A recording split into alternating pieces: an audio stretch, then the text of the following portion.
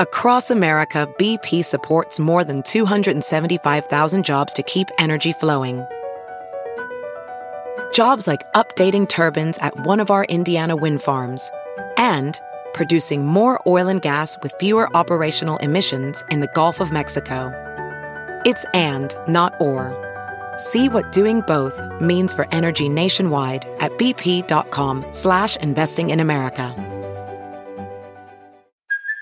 Hey, it's Kaylee Cuoco for Priceline. Ready to go to your happy place for a happy price? Well, why didn't you say so? Just download the Priceline app right now and save up to 60% on hotels. So whether it's Cousin Kevin's Kazoo Concert in Kansas City, go Kevin, or Becky's Bachelorette Bash in Bermuda, you never have to miss a trip ever again. So download the Priceline app today. Your savings are waiting. Go to your happy place for a happy price. Go to your happy price, Priceline. The following podcast is a Dear Media production. Welcome to Raising Good Humans. I'm Dr. Lisa Pressman, and I am thrilled to have Michael Ian Black on this podcast again for the second time. He just published a book called A Better Man, a mostly serious letter to my son. It's such a beautiful reckoning with what masculinity is and, you know, how we're raising ourselves, how we were raised. And so I asked him to have a conversation about it. And I'm really excited to share it with you because we can't do much to end the parts of our culture that are harmful and begin to heal and be open to expanding and repairing inequities without reflecting closely so we can understand ourselves and how we're raising our kids. And at the end of this conversation, don't forget to stick around for listener Q&A. If you enjoy this episode, don't hesitate to subscribe, rate, and even write a little review. And for any questions or to reach me, you can DM me on @RaisingGoodHumans podcast on Instagram. And you can check the show notes for more on Michael Ian Black. There's so many beautiful ways of looking at something that I think anybody of a certain age is really wrestling with right now, women and men, about this world and masculinity and all of the things that come out of that paradigm being what it is. And I don't know, I think it's really inspiring to force us all to be a little bit reflective, but not judgmental. And that's a very tall order, to step back and be reflective and not judgmental. And also to acknowledge that for women, I don't know what the cutoff is, but there is an age cutoff where this is more confusing and complex than it is for a different generation. And actually, I'm imagining the conversations you had with your wife were and are quite different about her definitions of masculinity than they are with your daughter. The only reason I'm hesitating answering this question is because I actually don't know that I've ever had a conversation with my daughter about this subject. Did you talk to her about the book? Oh, yeah. I mean, yes, in the sense that she knows I wrote a book at any time. I love teenagers. But, you know, she's 17 and so closed off from any sort of meaningful conversation about really anything with us that I'd be actually really curious to have that conversation with her if she'd be willing to have it. But I don't know that she is ready, willing, and or able to have a conversation like that with me. I do think that there is some meaningful difference between my generation and the way we looked at masculinity in her generation. I suspect that's the case. And I think you suspect that too. I think she probably is much more receptive to different models of masculinity than maybe girls were when they were, my generation's girls were when we were teenagers. And that can only be a good thing, I think. Yeah, I'd like to have that conversation with her. Maybe I'll try. I'm curious. It's not going to go well. Well, maybe if you ask her what her friends think masculinity is. That's a good tactic. Just because sometimes that I don't know. But I guess the phrase toxic masculinity drives me crazy. And yet there's a lot of reason that phrase came to be. Mm-hmm. But I'm curious because I like to know what you think was toxic or unhealthy before you started to be reflective about masculinity. And I think this has been something that you've been doing longer than maybe it's been part of the zeitgeist or whatever. I don't know how you're going to say this in a short way, but how has your definition of masculinity evolved? And how has it stayed in a place where you think, I know do you have any kind of shoulds, like I should feel this way, but I don't, thoughts about masculinity? The dyed in the wool, bleeding heart communist side of me felt like going into this that I was probably going to feel like masculinity in general is toxic. And that part of me needed to be leading, a revolution against masculinity. Mm-hmm. But I don't feel that way at all. I don't think masculinity is toxic. I don't think masculinity needs to be reinvented, which is a kind of common phrase in the culture now. I think there's a lot to be celebrated about masculine behavior, traditional masculine behavior, and masculinity, and boys and men. And that is maybe surprising to me as somebody who felt a little bit alienated from the way the culture portrays men or the way the men think of themselves for most of my life. Like I didn't feel like I fit in a lot of times with men, even though I've always considered myself like just a guy, a man, a boy. And being male has always been such a kind of fundamental part of my identity that I never even questioned it. But I felt like I wasn't, like whatever my vision of masculinity wasn't being reflected back at me in my day-to-day life. So I have been thinking about this stuff for a long time, if only because I felt sort of forced to, if only because I felt so kind of alienated from my own people, men, for so long.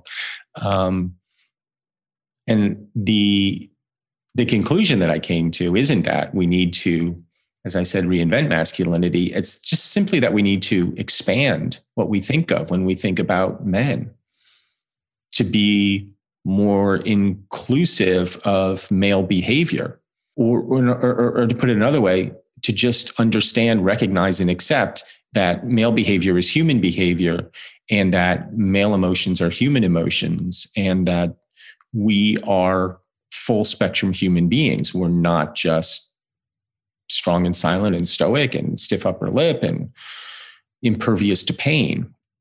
We're also vulnerable and empathetic and nurturing and confused and adrift sometimes. The same way women aren't just vulnerable, empathetic, nurturing, and kind. They're also strong and independent and adrift and confused. Like we're all of those things. We've done a good job of expanding, I think, over the last 50, 60 years, what it means to be a woman. And we haven't done the same for men.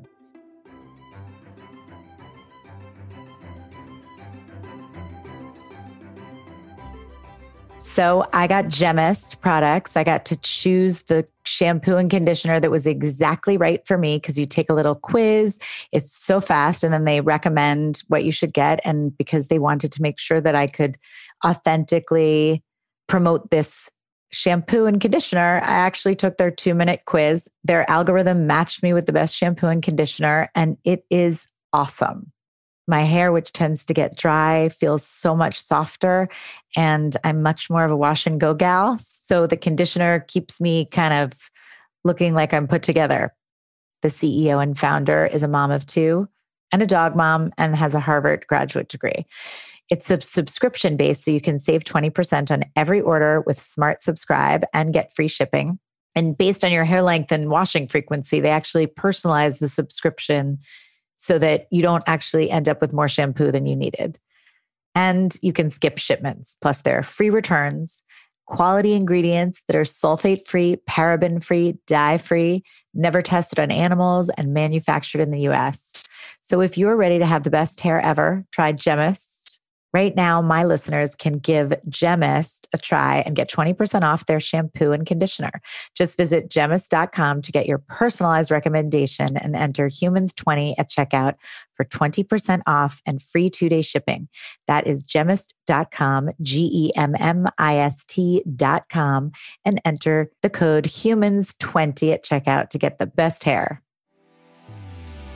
You know those things you're too embarrassed to talk about when it comes to dating? Like when to say I love you, how to define the relationship. Well, We Met at Acme touches upon all of those subjects and more, and we get right into it with our guests and talk about their dating lives and also what not to do when it comes to dating, because we're all kind of confused together. So you can tune in every Sunday to We Met at Acme, and maybe you can learn a thing or two while I learn a thing or two. We've seen women make such incredible leaps and bounds in their opportunities and achievements as a result of this expansion. In some ways, in a lot of ways, women are outperforming men just in terms of being humans, just and academically, professionally, politically. I mean, it's not to say that women have eliminated the gap, the inequities, but they've certainly closed the gap enormously over the last 50 or 60 years. And that has forced a reexamination of the way we view women and the way we view the culture. And it has ended up alienating a lot of guys because they end up feeling defensive.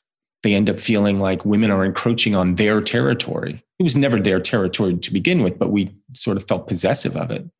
Men need to do the same work. Men need to do the same work that women have been doing. And it's hard. It's hard work. It's uncomfortable work.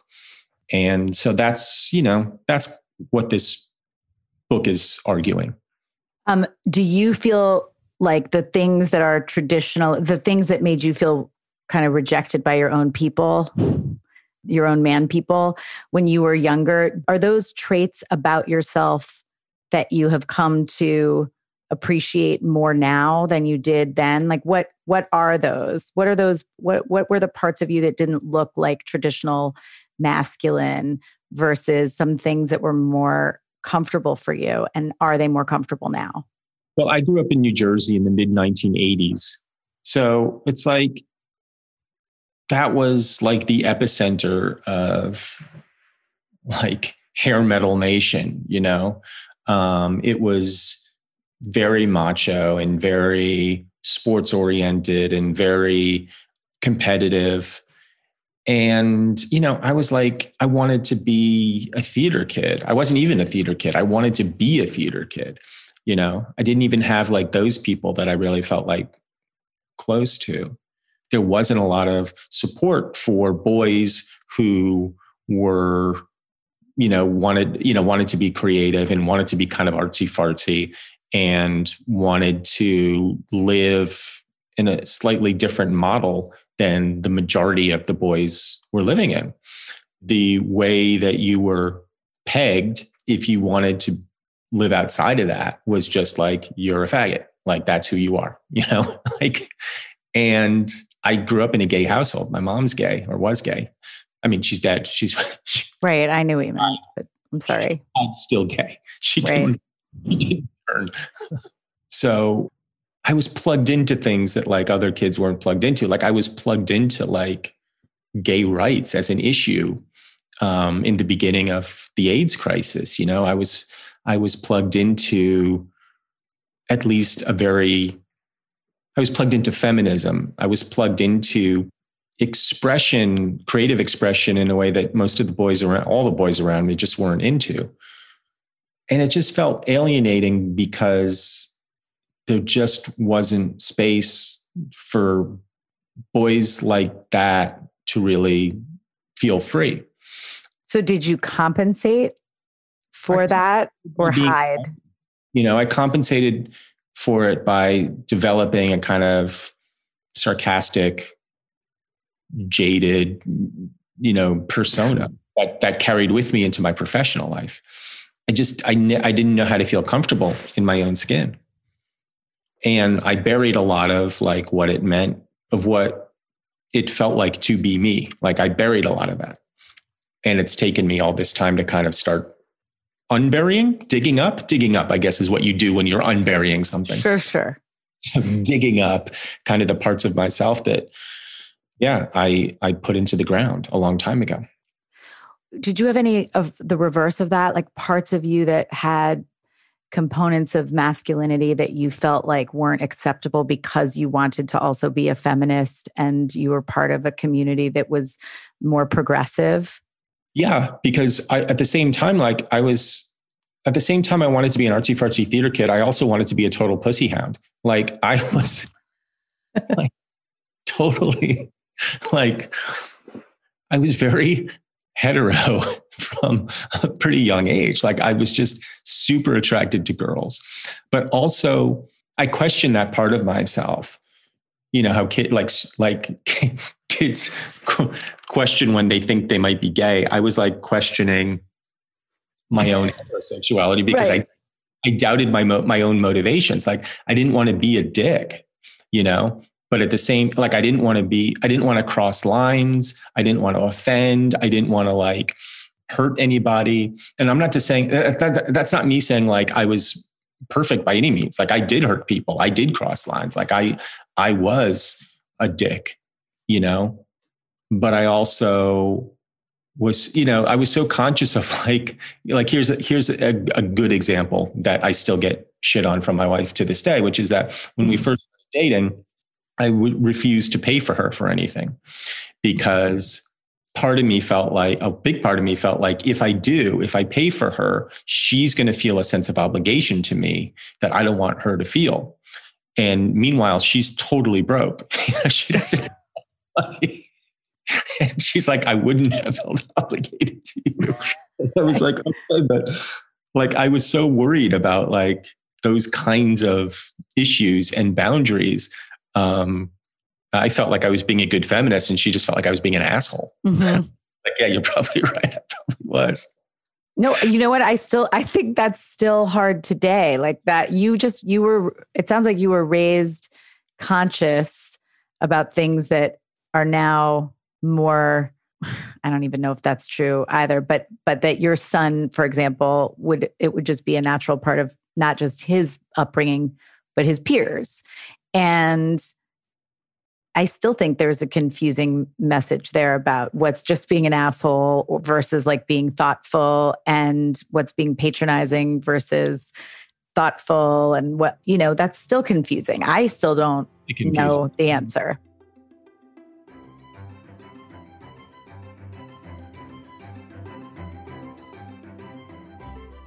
So Peanut is an app that connects you with like-minded women throughout all stages of motherhood.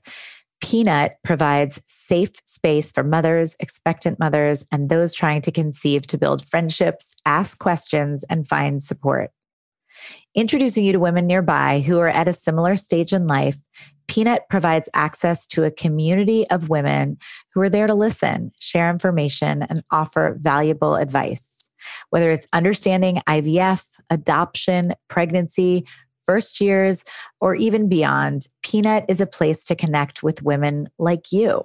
And we know that one of the most important things you need when you have kids is having a community or a space of support.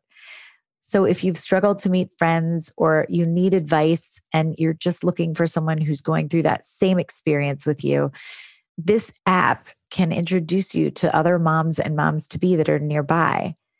So download the app for free today. You can head to peanut.app.link/raisinggoodhumans or just find it on your app store. and get ready to connect with other sister moms going through similar experiences.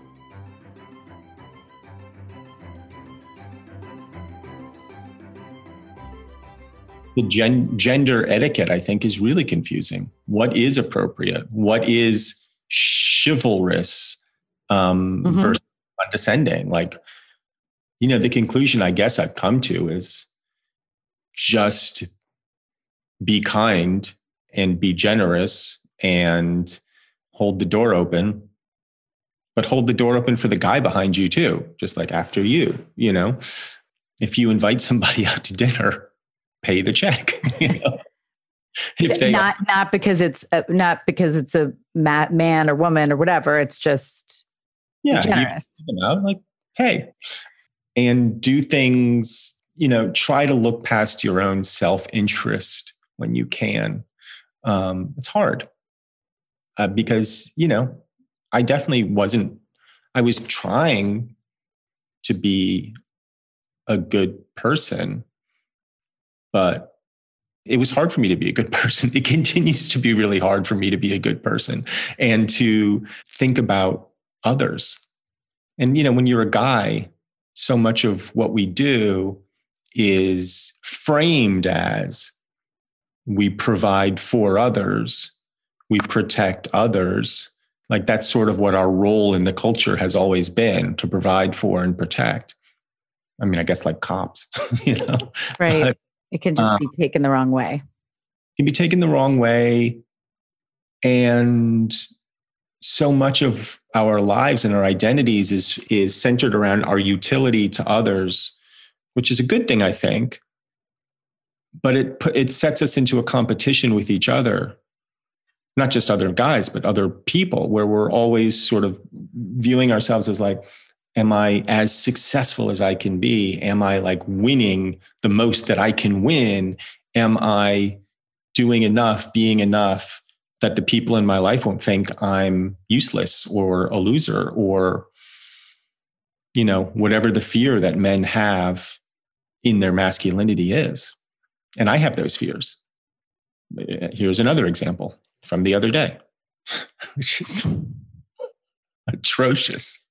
My wife is like, we should go get a Christmas tree. And, I don't like Christmas. I've never liked Christmas. I'm Jewish, but I've never liked Christmas. I think it's a pain in the ass and I just don't like it. But my wife's Christian. My kids are nothing but more Christian than not. Hard to choose Jewish when you have both options. Yeah, kind of. I say Jewish, so I feel like that's not as offensive as it sounds. Well, I know what you meant. No, if you could be like part of the bigger culture, it's like, yeah, I'll be part of that. So she's like, me and Elijah, my son, found this like cut your own Christmas tree last year. Let's go cut our own Christmas tree. And I'm like, okay, fine. I don't want to go, but I'm like, fine. So we go with the kids to this Christmas tree farm, and it's a lovely place. And what I didn't understand about cut your own Christmas tree place is that they literally mean you have to cut your own Christmas tree. I thought there was like a guy who walks around and like trails you with like a chainsaw, but no, there's the guy's like, there's saws in the bin over there. Go pick out a tree and cut it yourself. I'm like, what is this? So it's freezing cold. We're like ambling through this Christmas tree farm. I'm holding a saw and we find this tree and my wife's like, okay, so cut it down. I'm like, how the hell am I supposed to cut down a tree? So I'm like going to work on this stupid little tree. And the saw, of course, immediately gets stuck in like the resin. And I'm furious. I'm furious and humiliated because I'm sitting there on this cold ass ground trying to cut down a goddamn Christmas tree. And then my wife's like, do you want me to do it? I'm like, are you kidding me? Are you kidding me right now?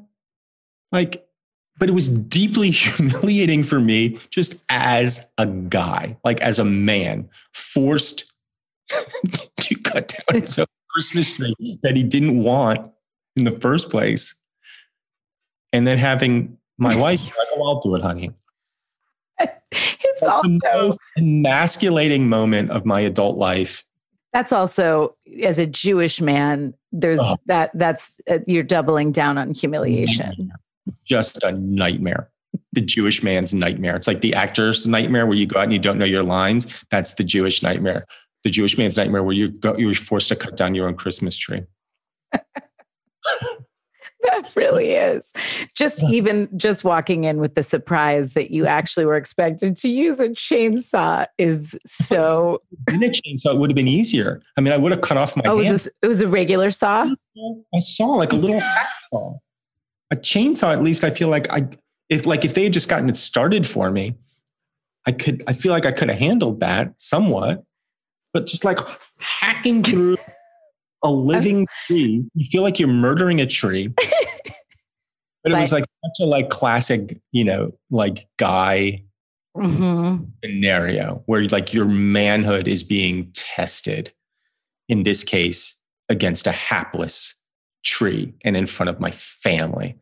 It's like she literally just could have taken the saw and cut my dick, and that would have been about the same. It would have been about the same.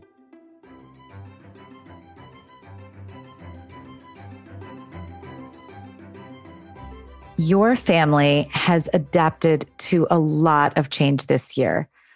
I mean, all of our families have. And we're all preparing for the holidays. While this holiday season may look a little different, it's still a season to celebrate moments of wonder and discovery. With KiwiCo Hands-on Science and Art Project, you'll give a gift that sparks curiosity and learning all year round. Remember, the most wonderful gifts are the ones that spark wonder. And with KiwiCo's seriously fun and innovative crates, you can share new discoveries with everyone on your holiday list this year. So one fun project in the maker crates, which are for older kids, are the needlepoint pillows. It's really fun to just sit back and forget about everything and just fully focus on these fine motor projects that just get you kind of in a zone. It's like a state of meditation.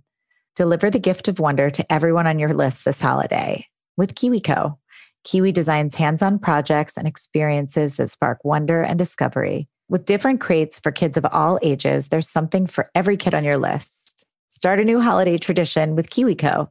There's no commitment, so you can pause or cancel anytime. KiwiCo is redefining learning with hands-on projects that build confidence, creativity, and critical thinking skills. There's something for every kid at KiwiCo. Get 50% off your first month plus free shipping on any crate line with code HUMANS at kiwico.com. That's 50% off your first month at kiwico.com. Promo code HUMANS.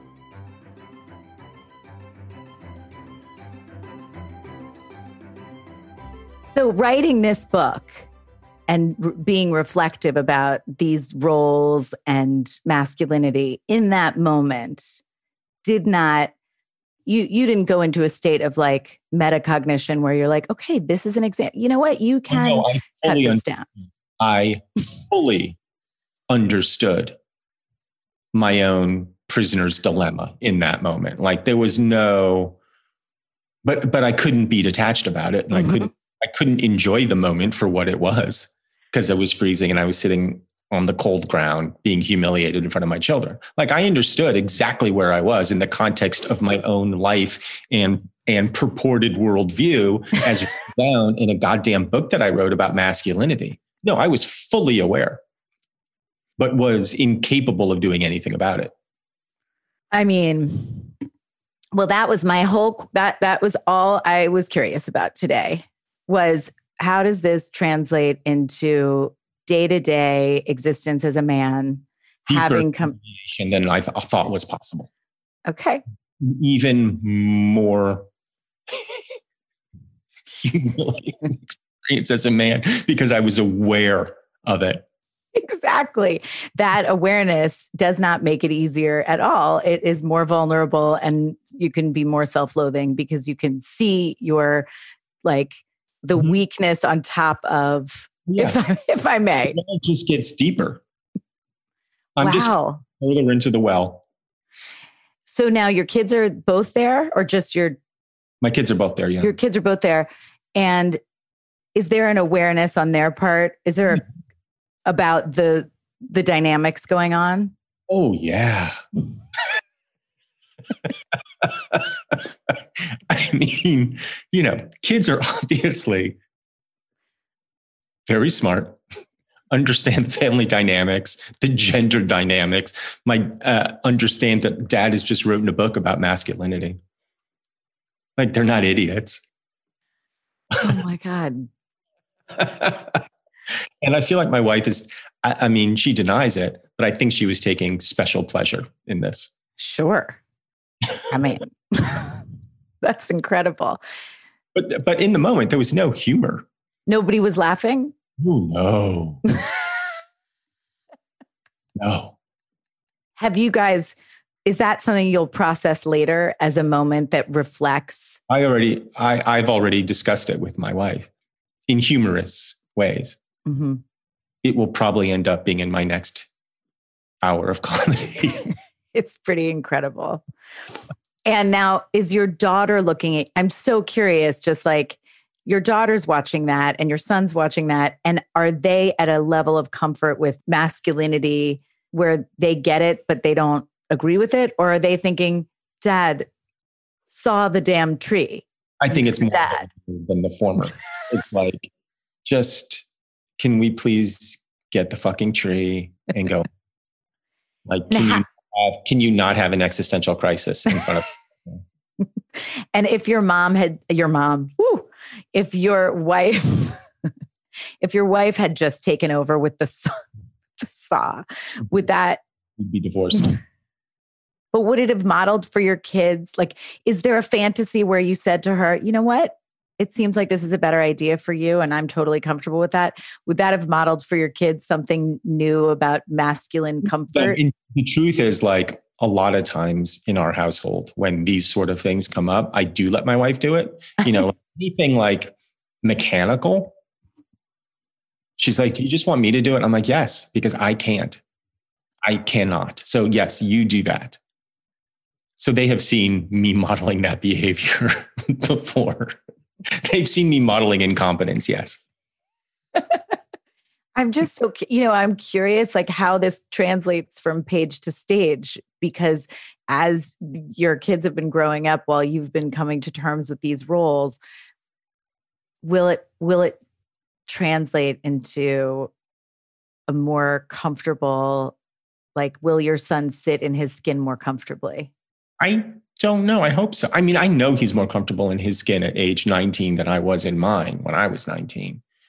I feel confident that that is the case already. But he'll just have different challenges as he goes through life. I grew up in such a with such a specific weirdness around my own gender, which is funny for somebody who is totally white, cis, straight. You know what I mean? It's like, it's weird that I would have had so much tumult over gender in my, but I have. He doesn't have that. And I don't know. It'll be interesting to see with my daughter, like, what her relationship with men is like. She's tough. She's like a tough girl. She's very independent and very strong-willed, and will not make it easy on whatever partner she ends up having in her life. And in a lot of ways, she models traditionally masculine behavior more than my son, because she's the one who's very stoic. She's the one who is very independent and very much somebody who wants to do things on her own, in her own way. And if you interfere with that, you're going to get your head chewed off. So it'll be interesting to see, like, if she gets more comfortable in her own skin, because right now she's not. I wonder, because I do wonder that, like, how your idea of, obviously she was raised to not worry about her, she wasn't told, like I was told by my grandfather. I remember when he was like, sweetheart, I want you to read this book. And it was some book about how women are supposed to act to get a man to be with them. And he was just trying to say to me, like, you can't always, basically you have to adhere to the feminine personality traits and norms that will be appealing to men. And my guess is your daughter was not hearing that message. No, or be at all appealing to anybody. Right. Like she wasn't hearing a message to worry about being appealing to someone, period. Right. No, but I mean, but not from us, but not directly from us, meaning like, I'm sure we have sent her unconscious messages that enforce the culture in ways that we don't intend to, whether they're about clothes or, appearance in some way or whatever. I'm sure we're doing it because how could we not? You can't live in the culture and not take it on. And, I think every parent does their best to like protect their kids from what they think of as the worst aspects of the culture. And, it's hard when you're swimming in water, it's hard to stay dry. And I'm sure we're guilty of it. And I'm sure in whatever therapy she ends up having years from now, she'll be sure to assign blame to us for it. And she'll be right, for whatever it is. And, and then there's just a larger culture of her peers and what they're thinking and saying and doing. And, girls are pretty conformist and that's okay. I think she's great. And she's dealing with her own stuff in her own way, in her own time. And I adore that she is as strong as she is and as strong-willed as she is and as independent as she is. I just hope it doesn't cause her to trip over herself too much as she moves into the wider world.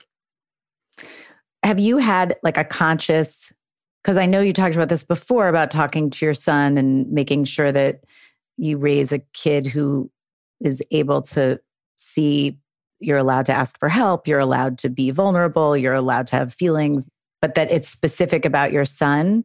And I'm just curious, was it easier for you to be conscious about that with your son and develop a relationship with your son that way than it was with your daughter because she's different? Or those were the goals were the same. It's just, it's more natural to do that with daughters. And so with sons, you have to just be more intentional. I hope I've been intentional with both of them and meeting them on their ground, and trying, because every parent, I'm sure, has to communicate differently with their different children because they're just different. So, right. I've done that enough for both of them in ways that they understand and in language that makes sense to them, verbal or nonverbal language, by the way. And again, like, I'm sure I have fallen short and continue to fall short in ways like and one of the reasons I keep saying stuff like that is because like I wrote this book and there was no intention on my part of it being an advice book in the sense that I think I did anything any better than anybody else. I don't feel like I have a ton of wisdom. I'm not holding myself up as anything other than a dad, who's trying his best. And so the reason I keep saying things like, I'm sure I've fallen short is because I'm sure I have. And I'm not saying like I've done anything better or worse really than any other.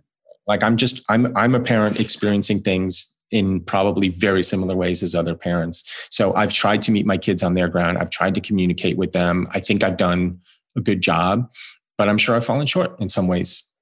I mean, we all have. So that's a pretty realistic appraisal of all of our kids' experiences, I hope. But something that I found incredibly appealing about because it isn't like you're saying, I've figured out how to raise boys better. And I just wanted to impart that wisdom on everybody. But I do think that the way our culture is talking about masculinity and even using phrases like toxic masculinity is setting most anyone up for going into a, like a threat brain where they can't hear you because there's no acceptance and openness and curiosity. It's all like finger pointing about how it's so shaming. And when you get into the shaming brains, you can't learn because your prefrontal cortex is gone. So what I think is wonderful is the way you reflect and talk about this and talk about masculinity as just needing to have almost growth components to it, or just, I think you said expansion or expanding our view of masculinity, allows for space to actually think about these things without getting on the defensive and without thinking, what is this going to take away from, how is this going to take away from me currently? And why do I have to defend my behavior? And I think when we get into defending our behavior, we don't actually change our behavior. We're just put in a position to say why we're not horrible. And, so I think that was what struck me, is just that incredible balance of being able to look at these things with some kind of curiosity so that it's not just about what a piece of shit you are if you think a certain way, or if you have a certain behavior, instinct, or way of being. And that's important right now. And it's really hard to do. And it's really hard for a white, straight guy to do. So I appreciate it so much. And I hope that allows for more honest conversations. Well, I was really conscious of that because, first of all, I'm talking to my son in this book, and I don't want him to feel defensive or ashamed about being a straight white guy.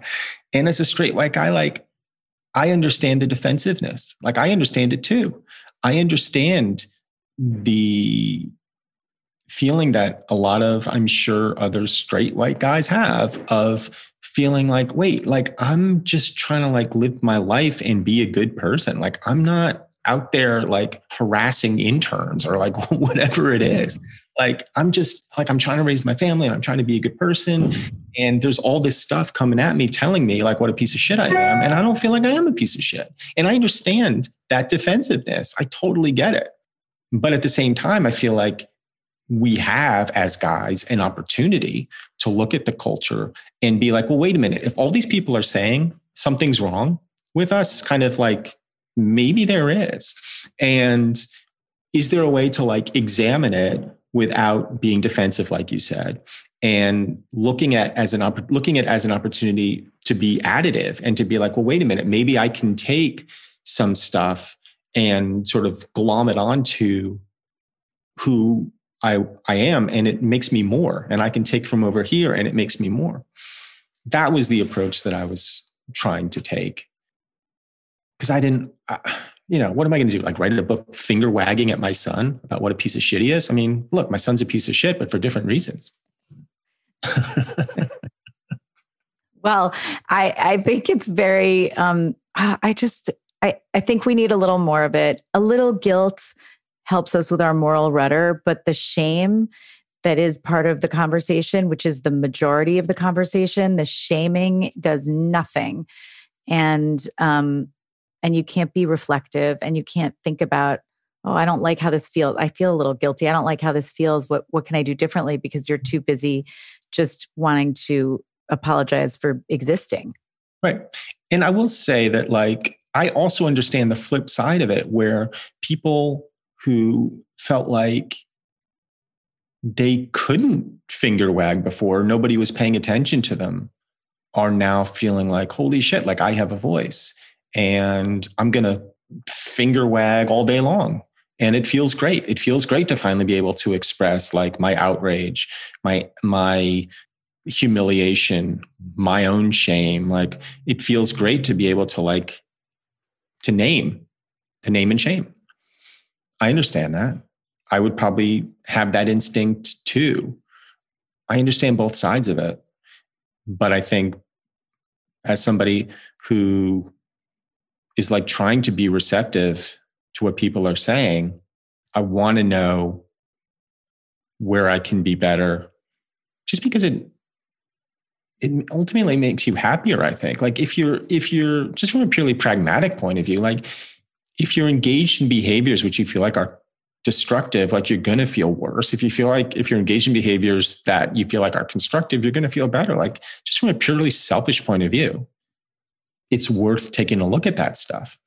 The other option is to like hold the culture at bay and say, I'm ignoring all of it, which I think we've seen a lot of people do. And the way that ends up manifesting itself, the way I look at it, is the way I see it. And maybe I'm wrong, but it looks like that turns into anger pretty quickly. It turns into resentment and alienation. And I don't want to feel those things either. And by the way, I do feel anger. I do feel alienation. But rather than like cuddle up with that and be like, this is who I am now, I'm trying to like expel it. And it's not always easy.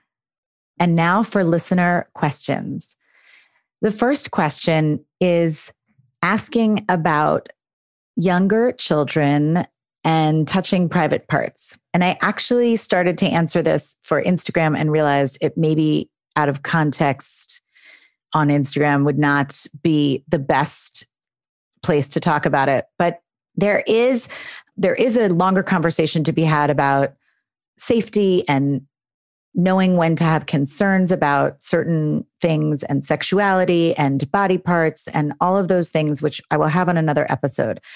But my answer to this question, which is just about what to do if your 3-year-old continuously is wanting to touch their private parts, is, and should you be worried, is that for the most part, it makes total sense that young children would get to know their bodies, touch different body parts, and discover that it feels really good to touch their private parts. And that's something that you want to support. There's nothing wrong. If anything, that's great to be comfortable with your body and figuring out what feels good. It's not about being sexual. It's just a natural behavior that some young children find pleasant for them and some don't. And so you won't see it. For those of you who do, just try to recognize that without shaming or without implying that there's something wrong with touching your own private parts, try to keep reminding your child that that's something to do in the privacy of their bedroom or in the bath, and that anywhere else, it's not the time. So you really want to redirect them. And you can also normalize it and let them know, oh, you discovered that it feels nice to touch your private parts. And, or maybe that tickles, and that's great. That's something you can do in your room because your private parts are for you and you alone. And so when you are touching your private parts, you want to make sure that you are alone. And that's it. Now, there are no red flags there. The red flags would be if in the process of seeing your child doing something involving their private parts, if they're making vocalizations or touching themselves in a way that looks like it's imitating adult behavior, then it could mean that they've been exposed or seen something on television or in real life that is inappropriate. And so that's a totally different thing. But what this question was about is completely typical young child behavior of self-exploration. Here's the next question. My son is 2 years old, and we've only had a handful of playdates with a friend's 1-year-old. But I noticed that my son is possessive and sometimes aggressive when it comes to their things. So even if we're at their house, every toy is his, and he tends to snatch toys out of the 1-year-old's hand, cry and push when he wants something. And even though he's generally a sweet kid, I want to understand what, as a mom, I should be doing in the situation. Okay, so that is so common and it is completely age appropriate.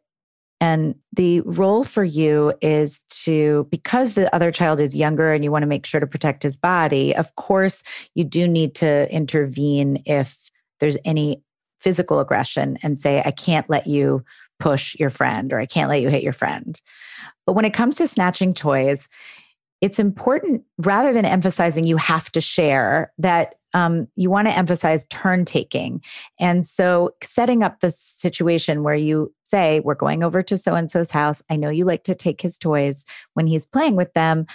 Let's have a plan where you take turns. So if your friend is playing with something, then you're going to wait. And when it's your turn, you'll play with something. Now, that's really hard to do if your 2-year-old just looks at you and doesn't understand what words you're saying, but you're setting up the practice of planning in advance to deal with challenges that you're about to experience when you go to someone's house. So it's more like a habit. Then you'll go into the house, he snatches a toy, and you can remind him, remember, your friend's playing with that frog. Please give the frog back to your friend and you can have a turn after. So you keep on helping. And if you notice that it's continuous, you really just want to get there right before and say, oh, your friend's playing with the frog. You really want that frog. Okay, well, we can go ask, can I have a turn with that frog? And, you can work with the other parent to try to practice turn taking. Keep in mind that the 1-year-olds may not even care if your child snatches a toy, and it may seem aggressive to you, but actually the 2 kids are getting along, and then you don't really have to intervene that much, but you just want to slowly help build the habit of turn taking. And also respect that when your child is playing with something, he doesn't have to give the toy to the 1-year-old right away. He too can say, right now I'm playing with this, and then I'm going to give you a turn. Thank you for listening. And for those of you celebrating, I hope you have a wonderful holiday.